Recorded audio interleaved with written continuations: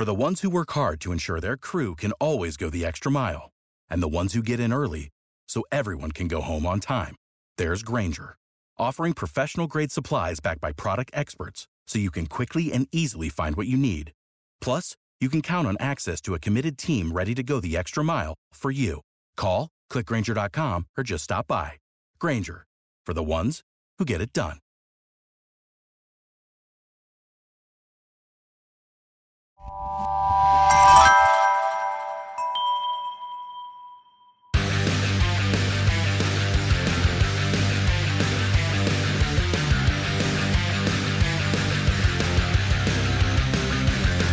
Welcome to Pit Pass Moto, the show that keeps you up to speed on the latest in motorcycling and brings the biggest names in motorcycle racing right to you. I'm Dave Sulecki. I'm Dale Spangler, and this week's guest is 2019 National Hare and Hound Champion and aspiring rally racer Jacob Argybright. Moto America is an official sponsorship partner of Pit Pass Moto. Moto America, home of AMA's Superbike and North America's premier motorcycle road racing series, features 10 rounds and 20 races of some of the best motorcycle road racing on two wheels. That's 7 classes of motorcycle road racing, including Superbikes, Super Sport, Junior Cup, Stock 1000, Twins Cup, and the ever-popular King of the Baggers and Roland Sands Super Hooligans. Don't miss a minute of the action with Moto America Live Plus video-on-demand streaming. Get your tickets and a camping spot along with the complete schedule at motoamerica.com/tickets. Follow Moto America on Twitter, Instagram, and Facebook for real-time series updates and same-day race coverage. This week's race recap is Moto America Round 3 from Virginia International Raceway. Honestly, a great weekend of racing, and it seems to me defending champion Jake Gagne is starting to settle in after kind of a slow start to the season. He wins 2 of the races this weekend. That's 3 on the season. And I think he's starting to figure Petrucci out. Now, Petrucci, I think he's starting to show some weaknesses. But, he's kind of learning some new venues where Gagne's been there before. But it's really getting to be a tight battle in that Superbike class. Yeah, definitely Jake Gagne. Seemed like he was back on form. Seemed to have gotten some of the little gremlins worked out from some of the first couple of rounds. He vaults himself back into the title chase. I tell you what, Matthew Skoltz and Cam Peterson, though, wow, those guys seem like they've really stepped it up to the point where there's 4 riders now that can probably win a race. Behind that group, PJ Jacobson, Jake Lewis, Hector Barbera, and Ashton Yates were all battling back and forth for that 5th place position. Good racing across the board, though. If it's any indication, this is going to be a season-long battle between these top 4 for that championship, and it's going to be some great racing going forward. Keep an eye on Matthew Skoltz on that Westby Racing Yamaha because he's showing flashes that he hasn't before, and he's really pushing the bike hard. So really tight battle, 104 for Petrucci, who leads the series, followed by Skoltz with 100. So like I say, keep an eye on him as the series develops. In Stock 1000, Hayden Gillum, he does the double on his Disrupt Racing Suzuki. Just really had a strong weekend. Kind of went unchallenged, I thought. Jeff May goes P2 on the weekend. Great bounce back for him after kind of a messy Atlanta round. In Super Sport action, it was Josh Hayes taking race 1 over Tyler Scott, but it was Josh Herron who rebounded on Sunday in race 2 to take the win over Hayes, and with Tyler Scott in 3rd. Definitely some great action there to see Josh Hayes back in there and take a win. Tyler Scott, as we mentioned, went P2 and P3 on the weekend, and Scott's teammate Sam Lokoff had an off-track altercation in race 1 with Herron, but bounced back for 4th in race 2. One of my favorite events of the weekend was the Build Train Race program. Love to see these Royal Enfields go around the track, and the ladies were on fire. That Kaylee Buck, she went from pole to run a strong race. She didn't lead the entire race. Unfortunately, Cora Tennyson took a nasty high side when she took the lead. After that, Kaylee just took it home and looked strong all weekend. Like I said, exciting racing, very competitive racing to see these girls go around the track. It's just been a lot of fun.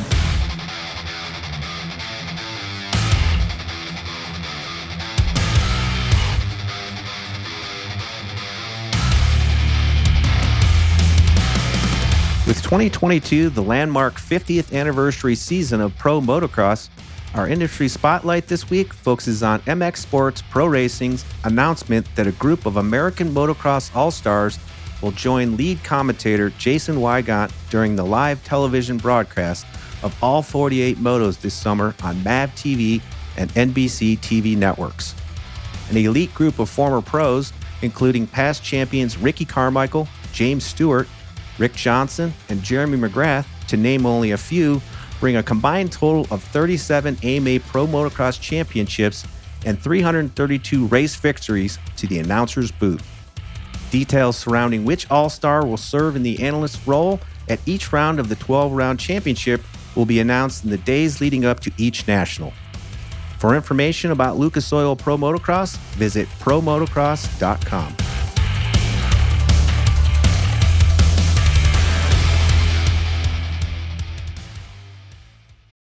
Without the ones like you, who work tirelessly to keep things running, everything would suddenly stop. Hospitals, factories, schools, and power plants, they all depend on you. No matter the weather, emergency, or time of day, you're the ones who get it done. At Grainger, we're here for you with professional-grade industrial supplies. Count on real-time product availability and fast delivery. Call, click Grainger.com, or just stop by. Grainger, for the ones who get it done.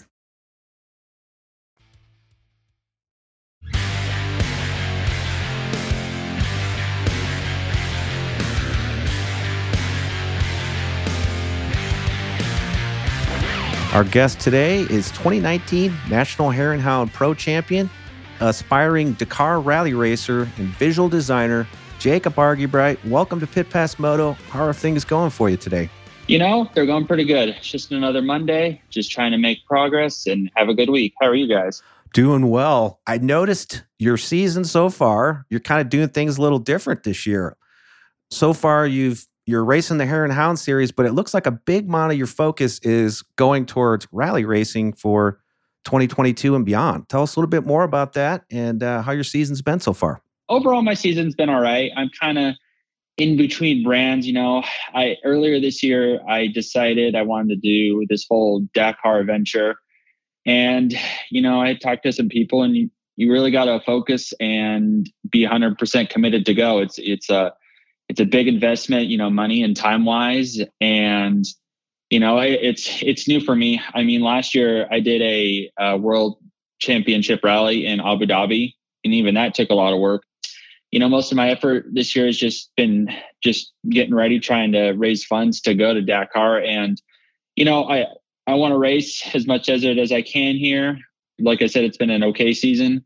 I like racing, and, you know, it keeps me in shape. And, you know, I like to bring the rally bike out. I have a cool system from Rally Moto Shop that I can take the tower on and off in about 10 minutes. So I actually let people do route books that I make at the races. And then after I take it off and I, you know, race the big bike out in the desert. So what is the main reason that you decided to go that route with rally? It seems like a lot of racers have been doing that recently. And I don't know if it's just because of the popularity of it, or is it a way to kind of extend your career? Just kind of dig a little bit more into that. And like, you know, what are some of the reasons behind you switching from, you know, full-time desert racing to rally racing? You know, I think Dakar and rally is the pinnacle of off-road motorsports. I think, especially in desert. I mean, I love racing desert. I want to do it as long as I can. And I feel like rally is the highest form of that. I also would like to be on the world stage, and, you know, that's the place to go. And, you know, the racing is cool in rally. It keeps me out in the desert and keeps me, you know, kind of doing what I love. Well, I'm curious, Jacob, since you've done so much desert racing, you've also competed in ISDE, International 6 Days. How does that compare and contrast to rally racing and Dakar level racing? Are there any similarities, or are they just completely different animals? You know, that there's some similarities, like, you know, for an American aspiring to do rally or ISDE, it's a big commitment getting there, getting the bike there. There's a lot of rules. There's a lot of unfamiliarities, you know, as far as rules and like things you have to do. You kind of have to be on a schedule. The schedule for ISDE is a little bit tighter than rally. It's a little bit more relaxed.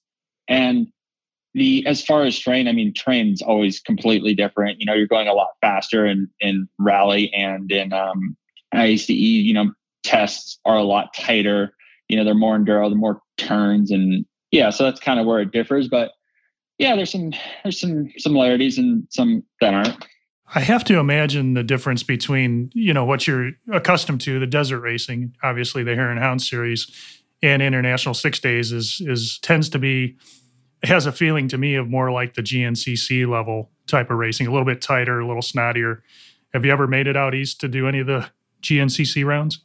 Actually, I've done snowshoe. I did it, I can't remember what year. It was actually me, Ricky Brayback, and we did, snowshoe. And we started, I forget what row we started, but we were with David Knight. And I think it was the year that Strang hit the deer. But yeah, shortly after we got stuck in a mud hole, and I think we were like a lap down and we were not doing well. Yeah, I think you definitely picked one of the tougher East Round events at Snowshoe because it's on the side of a mountain and it's a lot of rocks and billy goat trails, as they say. I'd love to go back. I had a blast. I was in my teen years, and it's been a while. So if I had the opportunity, I definitely would do another one. So I'm curious, Jacob, let's talk a little bit about your 2019 Hare and Hound Championship. That had to be somewhat of a bittersweet moment for you because, you've worked so hard to win that title. You finally achieved that. You've got all this momentum, and then only to go into COVID lockdown, because the beginning of 2020. With so much downtime, was that part of did that influence some of your decision to, focus on rally racing? Yeah, a little bit. I had won in 2019. I'm on this high, like I am, through the roof. Everything's awesome. In 2020, I ended up breaking my arm at the second round in Texas. And luckily, right after Texas, which was in February, COVID started happening and, the whole world was put on hold. So I had plenty of time to recover. I actually started mountain biking a lot, and I ended up getting Epstein-Barr during the summer. And so pretty much, everything just started unraveling a little bit for me. Like you said, after chasing the goal for so long, like I had achieved it. And I had wanted, I won another one. I won another Hare and Hound championship for sure. The drive, it was there, but it wasn't as fiery. I've been doing this a long time. Like I've been to each race. I can't tell you how many times I've done the Utah Hare and Hound. It's been so many. And, I'm getting a little older. I don't feel old, but, age is coming. And I decided either I got to try this rally thing or I, stick to desert racing. And so far I am glad I did because it's exciting. Like I feel like a beginner in rally. And so the gains and everything I learn is like tenfold each day, which is amazing. And, just learning and keeping everything excited. So your other career, Jacob, is as an independent graphic designer. And if any of our listeners out there have visited the National Hare and Hound website, you can see some of Jacob's work on there. So tell us a little bit about some of the clients you work with doing graphic design within the industry, and then as well as your role with the National Hare and Hound series, maintaining their website. I picked it up as a hobby, graphic and web design, in high school, and I just kind of stuck with it. And I do it to support my racing now. Luckily, I had met, his name is Adrian Collins. He is actually part of one of the National Hare and Hound clubs.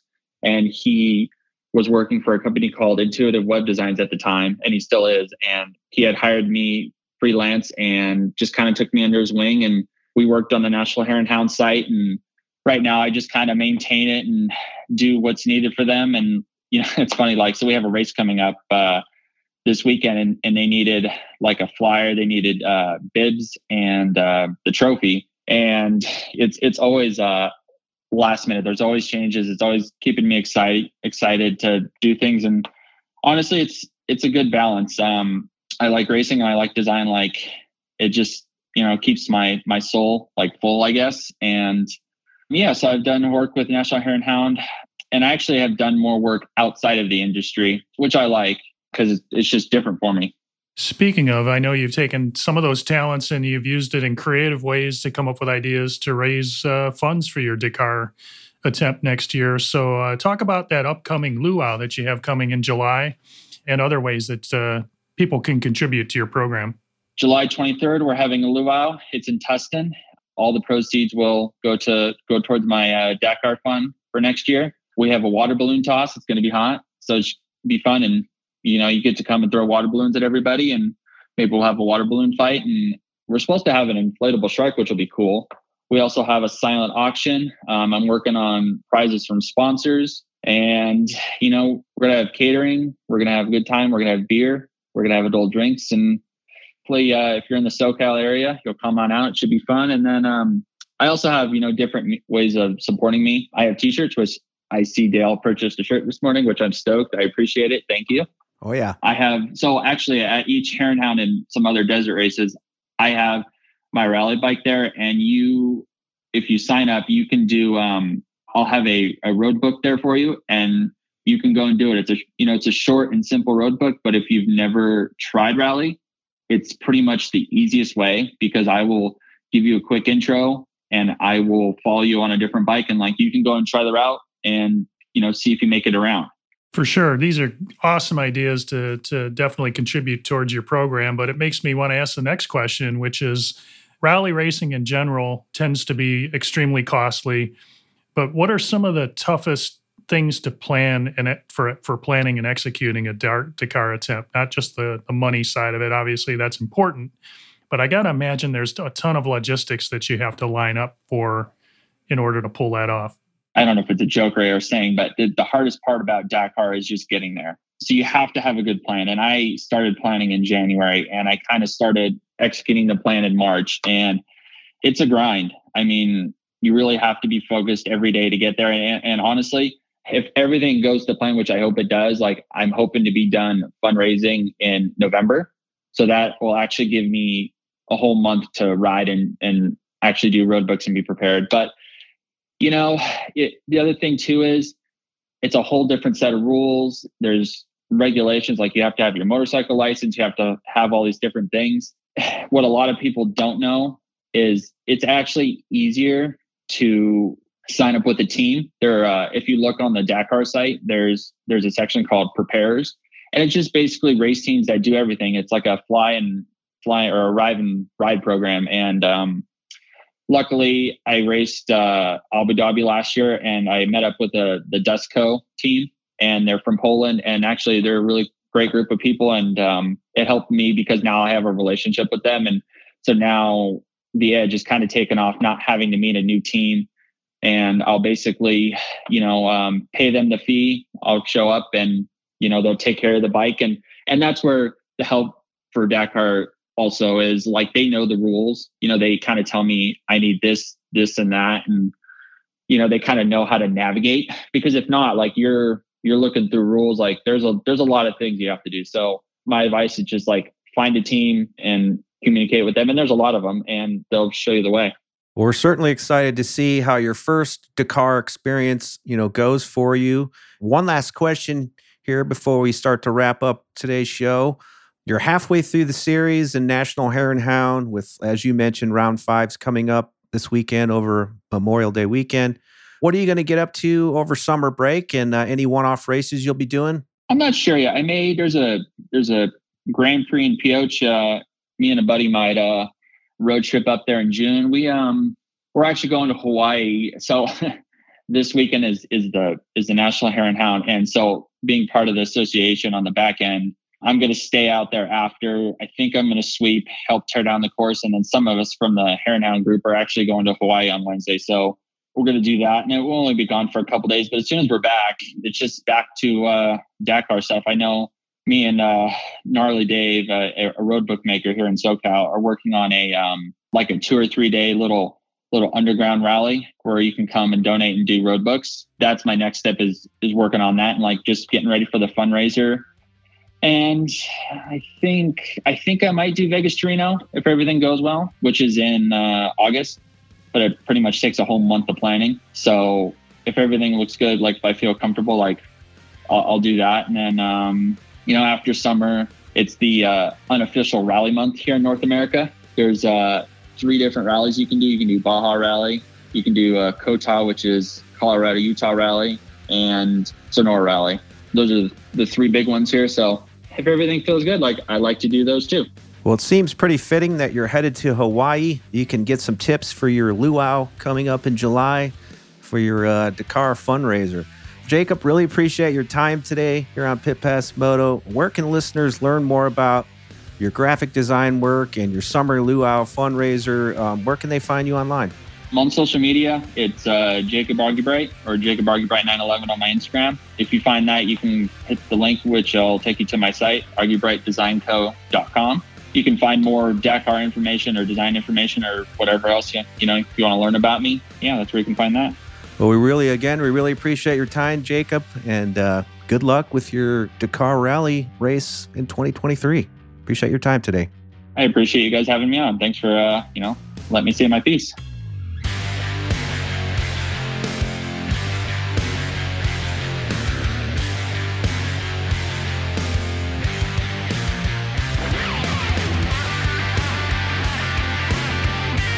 Thanks again to our guests for being with us today, and thank you for tuning in. If you enjoyed this episode, make sure to follow us on your favorite podcast app so you never miss an episode. If you have a moment, please rate and review us. We really appreciate it. Make sure you're also following us on Twitter, Facebook, and Instagram, and visit pitpassmoto.com where you can check out our blog and our brand new store where you can get your Pit Pass swag. This has been a production of Evergreen Podcasts. A special thank you to Tommy Boy Halverson, producer Leah Longbreak, and audio engineer Eric Coltnow. I'm Dale Spangler. And I'm Dave Selecki. See you next week on Pit Pass Moto.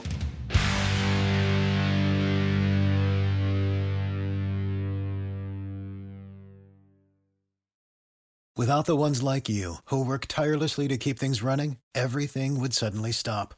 Hospitals, factories, schools, and power plants, they all depend on you. No matter the weather, emergency, or time of day, you're the ones who get it done. At Grainger, we're here for you with professional-grade industrial supplies. Count on real-time product availability and fast delivery. Call, click Grainger.com, or just stop by.